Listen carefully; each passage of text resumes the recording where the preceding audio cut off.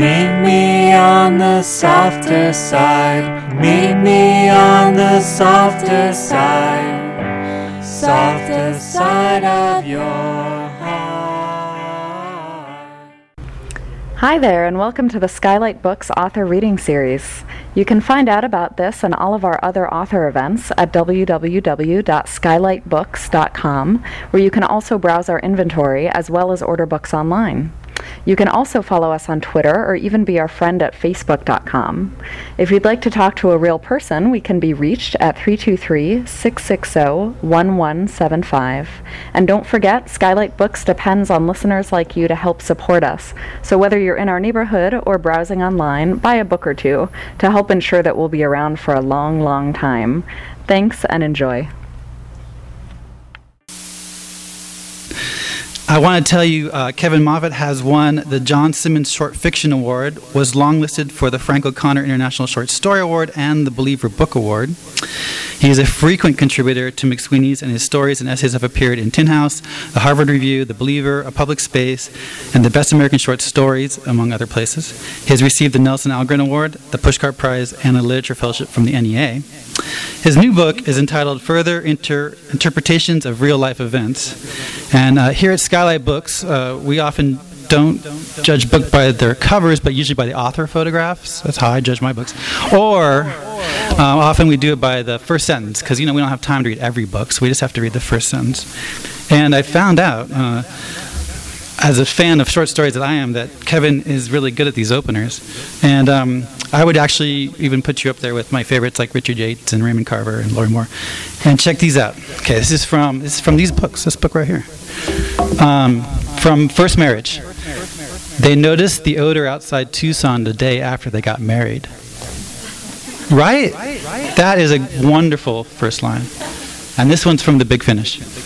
Everyone on the ship calls Hayes the Birdman, except for the birds, who call him Ned. It's good. So please welcome Kevin Moffett.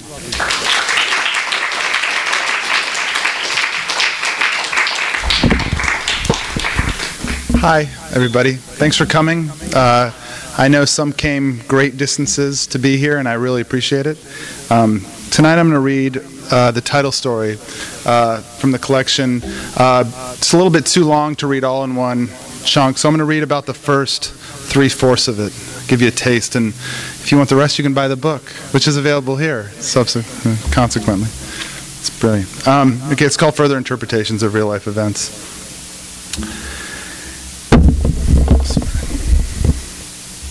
After my father retired, he began writing truish stories about fathers and sons. He had tried scuba diving, had tried being a dreams enthusiast, and now he'd come around to this. I was skeptical.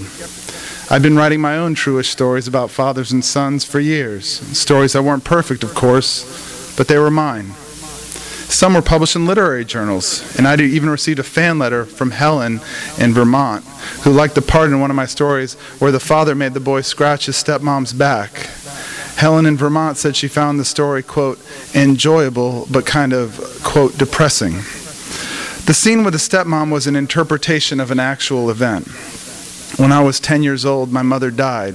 My father and I lived alone for 5 years until he married Laura, a kind woman with a big laugh. He met her at a dreams conference. I liked her well enough in real life, but not in the story. In the story called End of Summer, I resented Laura for marrying my father so soon after my father died, which I changed to 5 months. You used to scratch your ma's back all the time, my father says in the final scene. Why don't you ever scratch Laura's? Laura sits next to me, shucking peas into a bucket. The pressure builds. If you don't scratch Laura's back, my father says, you can forget Christmas. So I scratch Laura's back. It sounds silly now, but by the end of the story, Christmas stands in for other things. It isn't just Christmas anymore. The scene was inspired by the time my father and Laura went to Mexico City while I was marauded by bullies and black flies at oboe camp, and brought me home a souvenir, a tin handicraft, you guess, a selection of cactus fruit candy. No, a wooden back scratcher with an extended handle for maximum self-gratification. What's worse, Te Quiero was embossed on the handle, which I translated at the time to mean, I love me. I was off by one word. Try it, my father said. His tan had a yoki tint, and he wore a t-shirt with Property of Mexico on the back. It was a sort of shirt you could find anywhere. I hiked my arm over my head and raked the back scratcher north and south along my vertebra. Works, I said. He spent all week searching for something for you, Laura said. He even tried to haggle at the mercado. It was cute.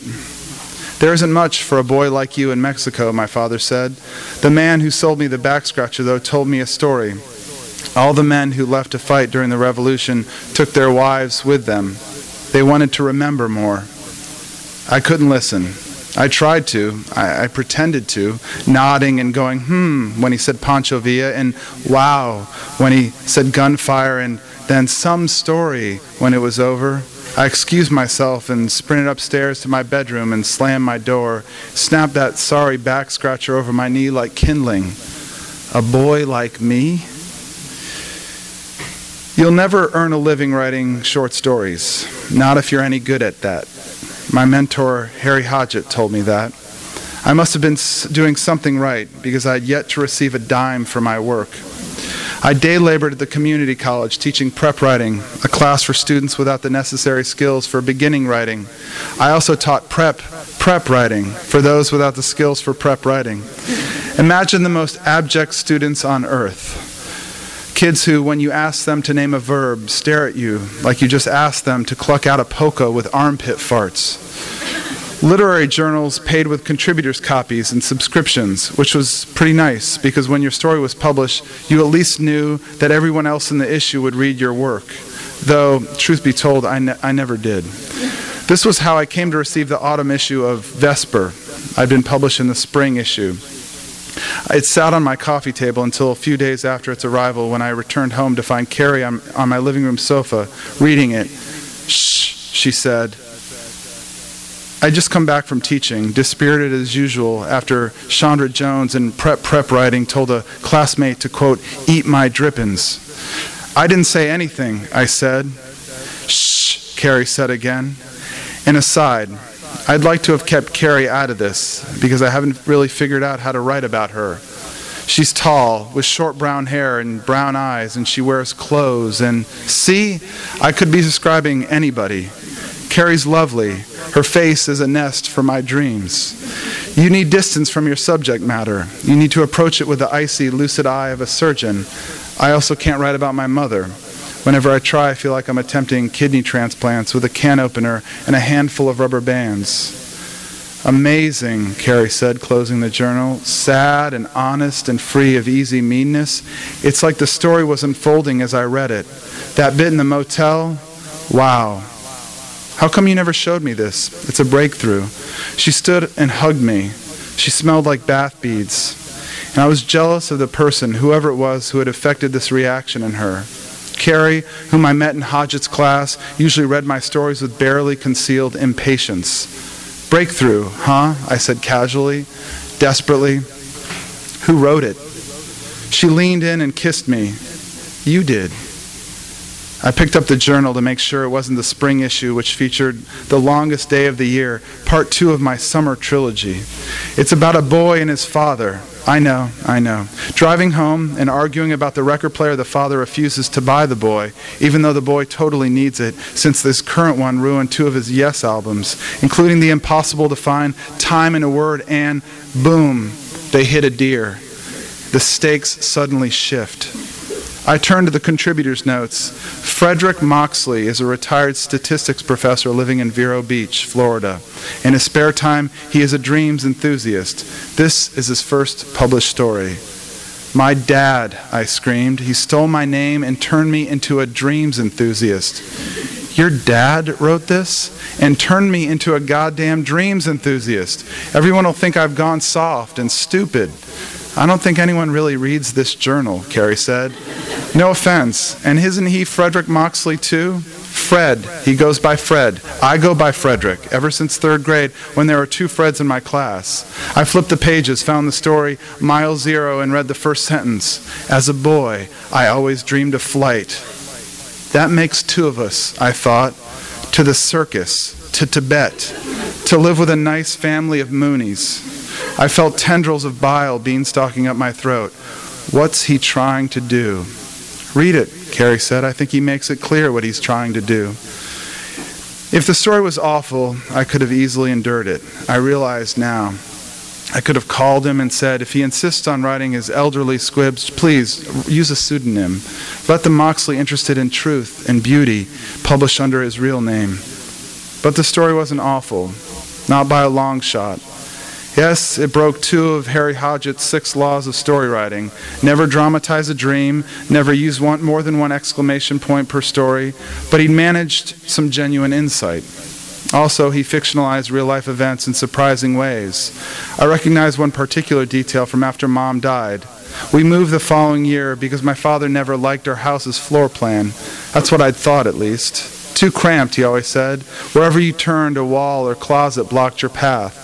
In the story, though, the characters move because the father can't disassociate the house from his wife. Her presence is everywhere. In the bedroom, the bathroom, and the silverware pattern, the flowering jacaranda in the backyard. She used to trim purple blooms from the tree and scatter them around the house, he wrote, on bookshelves, on the dining room table. It seemed a perfectly attuned response to the natural world, a way of inviting the outside inside. I remembered those blooms. I remembered how the house smelled with her inside it, though I couldn't really name the smell. I recalled her presence, vast, ineffable thing. I finished reading in the bathtub. I was no longer angry.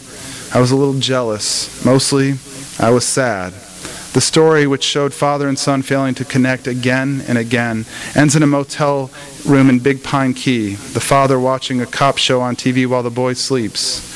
He's having a bad dream. The father can tell by the way his face winces and frowns. The father lies down next to him, hesitant to wake him up, and tries to imagine what he's dreaming about. Don't wake up, the father tells him. Nothing in your sleep can hurt you. The boy was probably dreaming of a helicopter losing altitude. It was a recurring nightmare of mine after Mom died. I'd be cutting through the sky, past my house, past a hospital, then suddenly the control panel would start beeping and the helicopter spins down, down. My body fills with air as I yank the joystick. The noise is the worst, like a monster oncoming bee. My head buzzes long after I wake up, shower, and sit down to breakfast. My father, who's just begun enthusing about dreams, a hobby that even then I found ridiculous, asks what I dream about. Well, I say, between spoonfuls of cereal, I'm in a golden suit, and all of a sudden I'm swimming in an enormous fishbowl in a pet store filled with eager customers. And the thing is, they all look like you. The other thing is, I love it. I want to stay in the fishbowl forever. Any idea what that means? Finish your breakfast, he says, his eyes downcast. I'd like to add a part where I say, just kidding, and then tell him my dream. He could decide it's about anxiety or fear. I would walk around, or even better, he could just backhand me. I could walk around with a handprint on my face. It could go from red to purple to brownish blue, poetic-like. Instead, though, we sulked. It happened again and again until mornings grew as joyless and choreographed as the interactions of people who worked among deafening machines. In the bathroom, I dried myself off and wrapped a towel around my waist. I found Carrie in the kitchen eating oyster crackers. So, she said. Her expression was so beseeching, such a lidless, empty jug. I tossed the journal onto the table. Awful, I said. Sentimental, boring. I don't know. Maybe I'm just biased against bad writing. And maybe, she said, you're just jealous of good writing. She adjusted crumbs from her blouse. I know it's good. You know it's good. You aren't going anywhere till you admit that. And where am I trying to go? I asked. She regarded me with a look that I recalled from Hodgett's class. Bemused amusement. The first day, while Hodgett asked each of us to name our favorite book, then explain why we were wrong, I was daydreaming about this girl in a white V-neck, reading my work and timidly approaching me afterward to ask, what did the father's broken watch represent? And me saying, futility or despair, and then maybe kissing her. She turned out, though, to be the toughest reader in class, far tougher than Hodgett, who was usually content to make vague pronouncements about patterning and the octane of the epiphany. Carrie was cold and smart and meticulous. She crawled inside your story with a flashlight and blew out all your candles. She said of one of my early pieces, "On what planet do people actually talk to each other like this? And does this character do anything but shuck peas?" I knew she was right about my father's story, but I didn't want to talk about it anymore, so I unfastened my towel and I let it drop to the floor. "Uh-oh," I said. "What do you think of this plot device?" She looked at me up, down, up. "We're not doing anything until you admit your father wrote a good story." "Good? What's that even mean? Like, can it fetch and speak and sit?" "Good," Carrie repeated. "It's executed as vigorously as it's conceived. It isn't false or pretentious. It doesn't jerk the reader around to no effect. It lives by its own logic. It's poignant without trying too hard." I looked down at my naked torso. At some point during her litany, I seemed to have developed an erection. "In that case," I said, "I guess he wrote one good story. Do I have to be happy about it? Now I want you to call him and tell him how much you liked it." I picked up the towel and refastened it and started toward the living room. "I'm just joking," she said. "You can call him later." Dejected, I followed Carrie to my room. She won. She always won. I didn't even feel like having sex anymore. My room smelled like the bottom of a pond, like a turtle's moistly rotting cavity. She lay on my bed, still talking about my father's story. "I love that little boy in the motel room," she said, kissing me, taking off her shirt. "I love how he's still frowning in his sleep." I never called my father, though I told Carrie I did. I said I called and congratulated him. "What's his next project?" she asked. "Project?" As if he was a famous architect or something. I said he's considering a number of projects, each project more poignant without trying too hard than the project before it. He phoned a week later, and I was reading my students' paragraphs, feeling my soul wither with each word. The paragraphs were in response to a prompt, "Where do you go to be alone?" All the students except one went to their room to be alone. The exception was Darrell Ellington, who went to his ROM.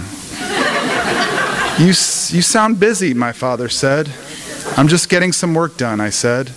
We exchanged postcard versions of the last few weeks. I'm fine, Carrie's fine, he's fine, Laura's fine. I decided I would let him bring up the journal himself. "Been writing," he said. "Here and there," I said. "Some days it comes, some days it doesn't." "I meant me," he said. Then slowly he paddled through a summary of how he'd been writing stories since I sent him one of mine. I'd forgotten this. And of reading dozens of story collections, and then of some dream he had, and then finally of having his story accepted for publication, and 2 others forthcoming. He sounded chagrined by the whole thing.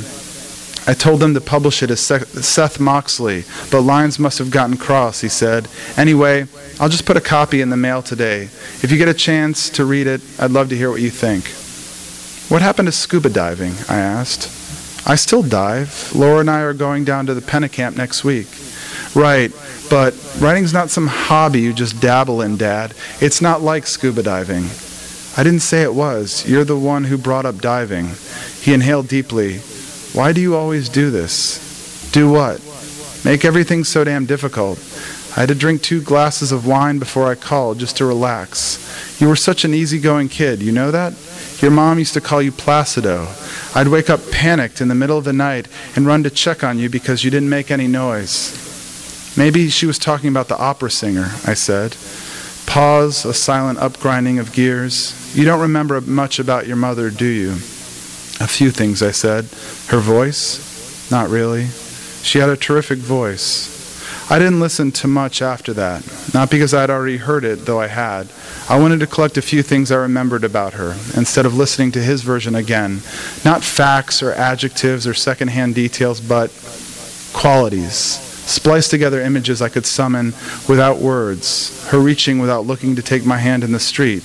The pockmarks on her wrist from the pins inserted when she broke her arm. Her laughing, her crying, her warmth muted, her gone. Dissolving room by room from our house.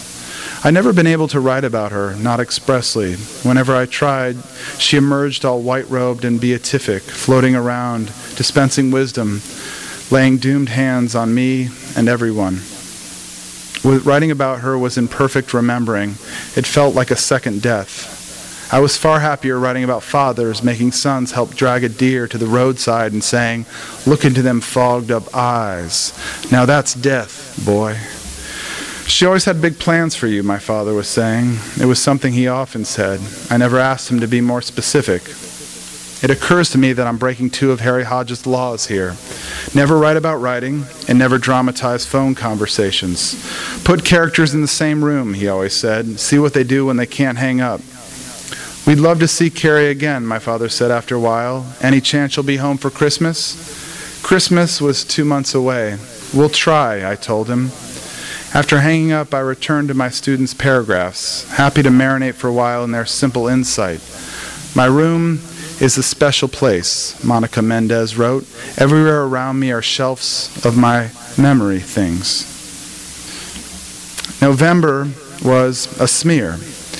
Morning after morning I tried writing, but instead played Etch-a-Sketch for 2 hours. I wrote a sentence. I waited.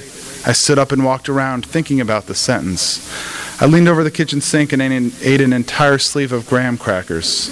I sat at my desk and stared at the sentence. I deleted it and wrote a different sentence. I returned to the kitchen and ate a handful of baby carrots. I began wondering about the carrots, so I dialed the toll-free number on the bag and spoke to a woman in Bakersfield, California. I would like to know where baby carrots come from, I said.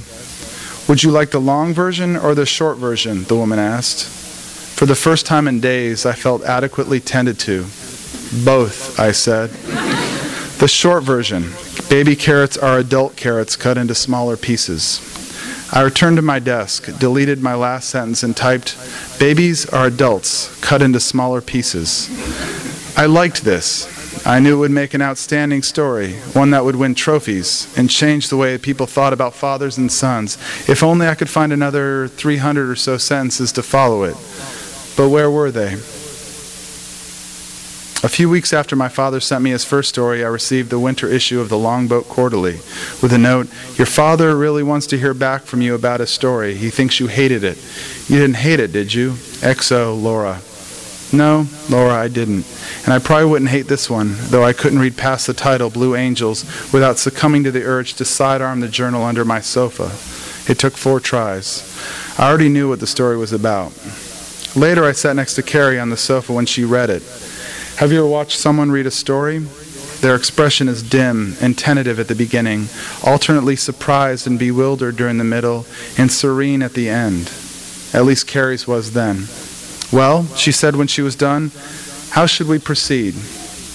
"Don't tell me. Just punch me in the abdomen hard." I pulled up my shirt and closed my eyes and waited. I heard Carrie close the journal, then felt it lightly smack against my stomach. I read the story in the tub. Suffice it to say, it wasn't what I expected. As a kid, I was obsessed with fighter planes, Tomcats, Super Hornets, anything with wings and missiles. I thought the story was going to be about my father taking me to see the Blue Angels, the U.S. Navy's flight team. It wouldn't have been much of a story. Miserable heat, planes doing stunts, me in the autograph line for an hour, getting sunburned and falling asleep staring at 5 jets on a poster as we drove home. The story is about a widowed father drinking too much and deciding he needs to clean the house. He goes from room to room dusting, scrubbing floors, throwing things away. The Blue Angels are a trio of antique porcelain dolls my mother held on to from childhood. The man throws them away, then regrets it as soon as he hears the garbage truck driving off. The story ends with father and son at the dump, staring across vast hillocks of trash, paralyzed. I remembered the dump. Hot syrup stench, blizzard of birds overhead. He told me it was important to see where our trash ended up. When I finished, I was sad again, nostalgic and wanting to call my father, which I did after drying off. Carrie sat next to me on the sofa with her legs over mine. "What are you doing?" she asked as I dialed the number. I waited. I listened to his answer machine greeting. "Fred and Laura can't believe we missed your call," and then hung up. "Have I ever told you about the time I saw the Blue Angels?" I asked Carrie. "I don't think so." "Well, get ready," I said. I quit writing for a few weeks and went out into the world. I visited the airport, the beach, a fish camp, a cemetery, a sinkhole. I collected evidence, listened, tried to see past my impatience to the blood-radiant heart of things. I saw a man towing a woman on the handlebars of a beach cruiser. They were wearing sunglasses. They were poor. They were in love. I heard one woman say to another, "Everyone has a distinct scent except me. Smell me. I don't have any scent." At the cemetery where my mother was buried, I came upon an old man lying very still on the ground in front of a headstone. When I walked by, I read the twin inscription, Ruth Goodine, 1920 to 1999, Charles Goodine, 1923, blank. "Don't mind me," the man said as I passed. At my desk, I struggled to make sense of this. I imagined what happened before and after, what moment made other moments impossible. He'd come to the cemetery to practice for eternity. I could still picture him lying there in his gray suit, but the before and the after were still murky. Before, he'd been on a bus or in a car or a taxi. Afterward, he would definitely go to the supermarket to buy lunch meat. Anything worth saying, Hodgett used to declare, is unsayable. That's why we tell stories. I returned to the cemetery. I walked from one end to the other, from the granite cenotaphs to the unmarked wooden headstones. Then I walked into the mausoleum and found my mother's placard, second from the bottom. I had to kneel down to see it. Another of Hodgett's 6 laws. Never dramatize a funeral or a trip to the cemetery. Too melodramatic, too obvious. I sat against something called the Serenity Wall and watched visitors mill in and out. They looked more inconvenienced than sad. My father and I used to come here, but at some point we quit. Afterward, we'd go to a diner, and he would say, "Order anything you want, anything." And I would order what I always ordered. A woman with a camera asked if I could take her picture in front of her grandmother's placard, and I said, 1, 2, 3, smile, and snapped her picture. When the woman left, I said some things to my mom, all melodramatic, all obvious. In the months before she died, she talked about death like it was a long trip she was taking. She would watch over me, she said, if they let her. "I'm going to miss you," she said, which hadn't seemed strange until now. Sometimes I hoped she was watching me, but usually it was too terrible to imagine. "Here I am," I told the placard. I don't know why. It felt good, so I said it again. My father published 2 more stories in November, both about a man whose wife is dying of cancer. He had a weakness for depicting dreams, long, overtly symbolic dreams, and I found that the stories themselves read like dreams. I suffered them like dreams, and after a while I forgot I was reading. Like my high school band teacher used to tell me, your goal is to stop seeing the notes. This never happened to me. Every note was a seed I had to swallow, but now I saw what he meant. Toward the end of the month, I was sick for a week. I canceled my class and I lay in bed, frantic with half dreams. Carrie appeared, disappeared, reappeared. I picked up my father's stories at random and reread paragraphs out of order. I looked for repeated words, recurring details. One particular sentence called to me, "From under the light. That fall, the trees stingily held on to their leaves." In my delirium, the sentence seemed to solve everything. I memorized it. I chanted it. I was the tree holding on to its leaves, but I couldn't let go because if I did, I wouldn't have any more leaves. My father was waiting with a rake because that was his job, but I was being too stingy. And weren't trees a lot like people? I got better. The morning I returned to class, Jacob Harvin from prep writing set a bag of Cheetos on my desk. "The machine gave me 2 by accident," he said. I thanked him and began talking about subject-verb agreement. Out of the corner of my eye, I kept peeking at the orange Cheetos bag and feeling this dreadful gratitude. "Someone tell me the subject in this sentence," I said, writing on the board. "The trees of Florida hold on to their leaves." Terry Anal raised her hand and said, "You crying, Mr. Moxley?" "No, Terry," I said. "I'm allergic to things." "Looks like you're crying," she said. "You need a moment?" The word moment did it. I let go. I wept in front of the class while they looked on, horrified, bored, amused, sympathetic. "It's just, that was so nice," I explained. Late in the week, my father called and told me Late in the week, my father called and I told him I was almost done with one of his stories. It's good so far, I said. Carrie suggested I quit writing for a while, unaware that I already had. I got drunk and broke my glasses. Someone wrote Roach with indelible marker on the hood of my car. One day I visited Harry Hodgett in his office. I walked to canvas with a bag bottle of Chivas Regal, his favorite, practicing what I'd say. Hodgett was an intimidating figure. He enjoyed playing games with you. His door was open, but the only sign of him was an empty mug next to a student's story. I leaned over to see SBNI written in the margin in Hodgett's telltale blue pen. It stood for sad, but not interesting. Then I sat down. The office had the warm, stale smell of old books. Framed pictures of Hodgett and various well-known degenerates hung on the wall. "This ain't the petting zoo," Hodgett said on his way in. He was wearing sweatpants and an Everlast t-shirt with frayed cut-off sleeves. "Who are you?" Hodgett was playing one of his games. He knew exactly who I was. "It's me," I said, playing along. "Moxley." He sat down with a grunt. He looked beat up, baffled, winded, which meant he was in the early days of one of his sober sprees. "Oh yeah, Moxley. Sure. Didn't recognize you without the, hat," I tried. He coughed for a while, then lifted his trash can and expectorated into it. "So what are you pretending to be today?" he asked, which was Hodgett code for, "So how are you doing?" I hesitated, then answered, "Bamboo." A nice, inscrutable thing to pretend to be. He closed his eyes and leaned his head back to reveal the livid scar under his chin, which was Hodgett code for, "Please proceed." And I told him all about my father. Knowing Hodgett's predilections, I exaggerated some things, made my father sound more abusive. Hodgett's eyes were shut, but I could tell he was listening by the way his face ticked and scowled. "He sends the stories out under my name," I said. "I haven't written a word in over a month." To my surprise, Hodgett opened his eyes and looked at me as if he'd just awoken and said, "My old man once tried to staple gun a dead songbird to my scrotum." He folded his arms across his chest. "Just facts," he said, not looking for pity. I remembered reading this exact sentence, staple gun, songbird, scrotum, and then I realized where. "That happened to Moser," I said, "at the end of your novel, The Hard Road. His dad wants to teach him a lesson about deprivation." "That wasn't a novel, Chief. That was first-person life." He huffed hoarsely. "All this business about literary journals and phone calls and hurt feelings, it's just not compelling. A story needs to sing like a wound. I mean, put your father and son in the same room together.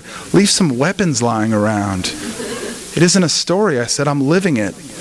I'm paid to teach students like you how to spoil paper. Look at me, man. I can barely put my head together." His face went through a series of contortions like a ghoul in a mirror. "You want my advice?" he said. "Go talk to the old man. Life ain't an opera. It's more like a series of commercials for things we have no intention of buying." He narrowed his eyes, studying me. His eyes drooped. His mouth had white film at the corners. His nose was netted with burst capillaries. "What happened to that young woman anyway?" Hodgett asked. "The one with the nasty allure." "You mean Carrie, my girlfriend?" "Carrie, yeah. I used to have girlfriends like Carrie. They're fun." He closed his eyes, and with his right hand he began casually kneading his crotch. "She did that story about the burn ward." "Carrie doesn't write anymore," I said, trying to break his spell. "Shame," Hodgett said. "Well, I guess that's how it goes. Talent realizes its limitations and gives up, while incompetence keeps plugging away until it has a book." I'd take incompetence over talent in a street fight any day of the week. I picked up the Chivas Regal bottle and stood to leave. I studied the old man's big, noisy, battered, redneck face. He was still fondling himself.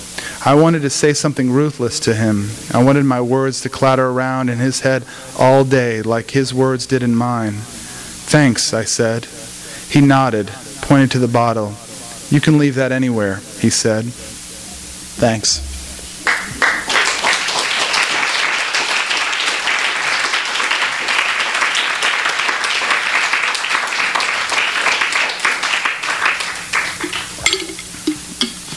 I'm happy to answer questions now that I have a drink of water. I was scared to lean back and get that water. was thinking about it like the last 10 pages of the reading. Thinking a lot about it. Any questions?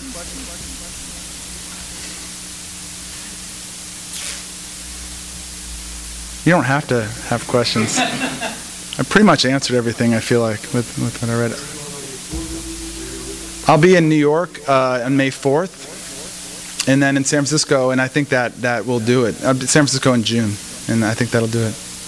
What's that? It's something called the Babylon Literacy. Where is it, Victoria? Okay, somewhere in the city.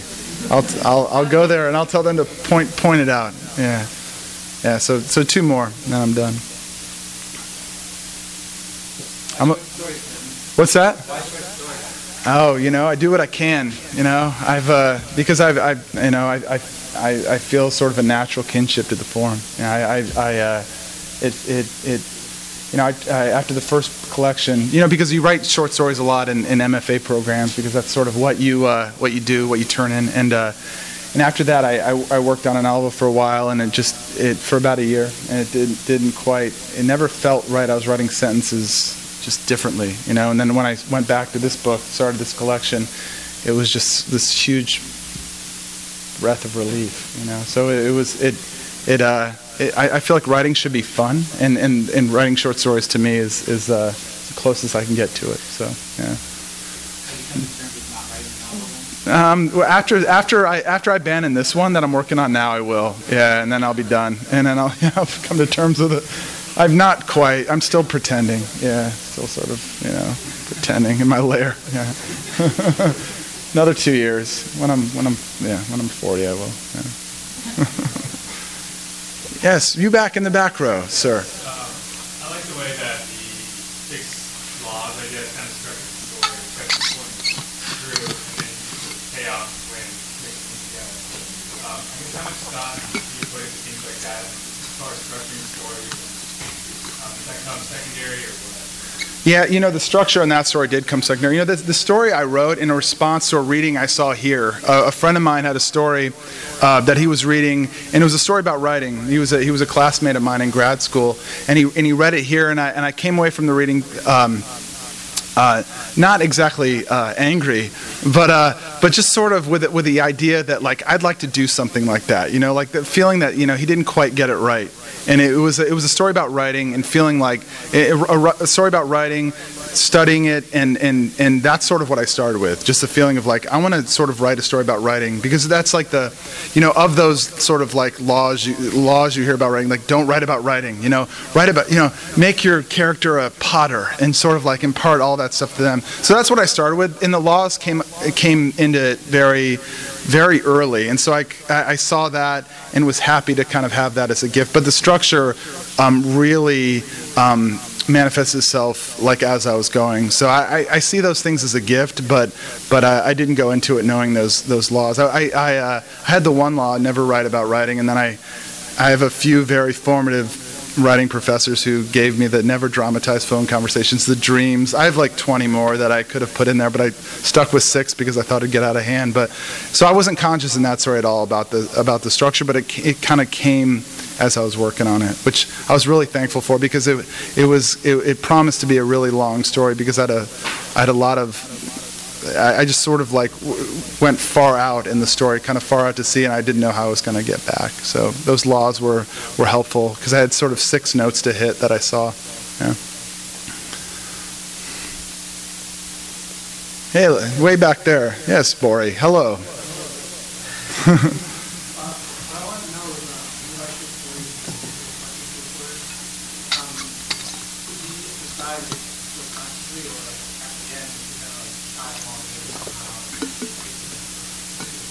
I'm not. Yeah, the order came way at the end. I mean, I for this collection, I think there are. Count how many stories are in here. 8 or 9. What is it? 1, 2, 3, 4, 5, 6. Yeah, there are 9 stories in there. And I had about 12 that I could have used, and so I had no idea about ordering or structuring, but I think way less about that than I should. I don't have. One of the stories in there I wrote, and I thought, I could write sort of 4 or 5 more stories set in this world, and I could, link it as a. But I very quickly that fell apart, and so all the stories are just like, only linked by voice, I think, or some kind of, but they're very much disparate. There's, all sorts of different protagonists, all sorts of different landscapes. It's very much a mixed bag. So I thought a lot about it after I'd put it together, and like kind of dropped off stories that seemed way, out there. But yeah, I didn't put a whole lot of thought into what went. I just like put all the stories I was most excited about into the book.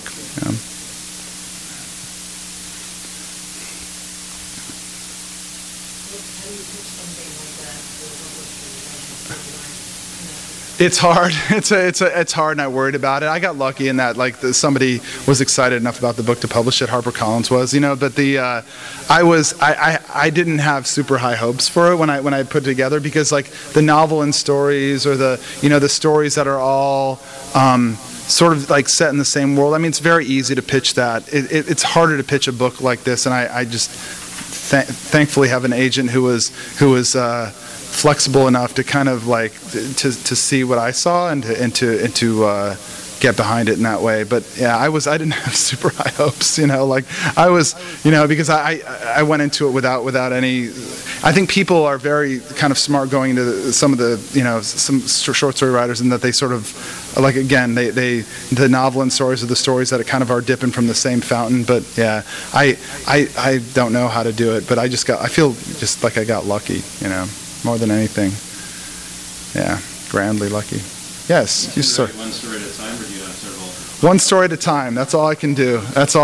One story at a time, absolutely. And any more than that, and I feel like I'm cheating on whatever project I'm working on. I feel guilty. So it's impossible I can't have four stories at any given time. I have a one-track mind more than anything. So yeah, it's usually one story at a time. Yes. Are you an LA-based author? I'm a Claremont-based author. Yeah, I'm an LA County-based author. Yes. I'm a Claremont-based. What's that? Can I say that? No, I said extended LA. Can I say extended LA Metro? Yeah. That's gonna be my tagline. Extended LA Metro. Yeah. So, well, I guess before I ask my question, I should ask, do you feel at all influenced by the LA literary scene, or do you feel that you're more entrenched in the Claremont? I don't feel influenced by either. I feel like wayward. Yeah. I feel influenced by dead people. So yeah, more than anything. Yeah. Okay. I guess that answers my question. Yeah. But I was kind of interested in how you feel about being, I guess, a Southern California author. Yeah. In the sense that in some ways it's like a smaller literary scene than Europe or something, and then also as a corollary, there's such an entertainment influence, which may not be influenced at all. Sure. I feel removed from it in a way. Yeah, just because I'm 45 minutes away. And I know there are great literary series here that I've read in and gone to, and you've got great independent bookstores in LA, and it does feel small, but I do feel I feel totally removed from it, in a way, because I'm living in Claremont. I'm also teaching even further away in San Bernardino, so I'm kind of I might as well be in Reno, yeah. Tucson, there you go. Yeah. So I feel influenced from it only insofar as the just sort of a general sort of geographic mode, and maybe when I move, when I lived in Florida, I never wrote stories set in Florida. I lived there, I grew up there and went to school there, and so maybe when I move in 3 months, I'll start writing some Southern California or Inland Empire, more likely, stories. Yeah, more likely Inland Empire. I feel like that's underrepresented. LA's got its, it's hard-boiled writers. I mean, we need a Rancho Cucamonga writer, right? Don't we? We need a Rancho Cucamonga writer, right? Yeah. Yeah. Which dead authors do you like? Dead authors? Oh, I as far as the short story writers, I start with, a lot of my students are here tonight, so I'm always banging hard on the drum of Flannery O'Connor. She's one of my favorites, and Yeah, Donald Barthelme, there's a bunch. The shelves are filled with them over here. I'll grab you some books if you want to before we're done. I'll get you 3 if you'd like. But yeah, a bunch. Yeah, so all those. Yeah. Some LA writers you want? Yeah. So the Chandlers and the various others. Yeah. I like Ron Carlson. Oh, Ron Carlson. Yeah. He's a Irvine, right? He's a. Mm-hmm. I like the more 80s stuff. Yeah, as do I. Yeah, definitely. Ron Carlson's a good one. Yeah.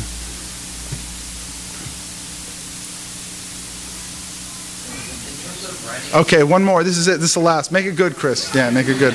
Yeah. So in terms of the humor that you find in your stories, do you think that humor came about more organically in sort of happenstance, or are there certain instances in which you actually consciously think about inserting something humorous? Yeah, that's a good question. Yeah, I feel like in the first book, The Permanent Visitors, it came not so inorganically, but as a fear of boring the reader for more than one paragraph. So put something that seemed funny to me in a paragraph, and at least if there's nothing pithy, there's at least something witty in the paragraph. And I'm trying more and more to use it in a way that seems natural. It doesn't seem like such a an insertion of a phrase or a sentence that I find just funny to myself. So it's an ongoing process. I feel like this book is maybe a more a better representation of what I want to do with humor and stories. Sort of use it to undercut some of the sentimentality, or use the sentimentality to undercut some of the humor, and kind of work both ways. But I feel like it's still an ongoing process. So I think it's more and more coming. Maybe early on it came along more organically, but it was more of a reflexive action, and now I'm having to rethink that reflex. So it's coming along maybe less naturally, but more organically to whatever I'm working on. Does that make sense? Yeah. So I'm definitely, I think about it. Is this necessary? Is this right? Is this just because you're impatient with a paragraph you just wrote? And yeah. So so it's coming along. It's still coming along. Yeah. Sometimes that can make it more powerful, and it's a longer period between laughs. Right. Like waiting. Yeah, waiting. Silences are important. Yeah, I agree. Well, thanks everybody for coming. I appreciate it. And yeah.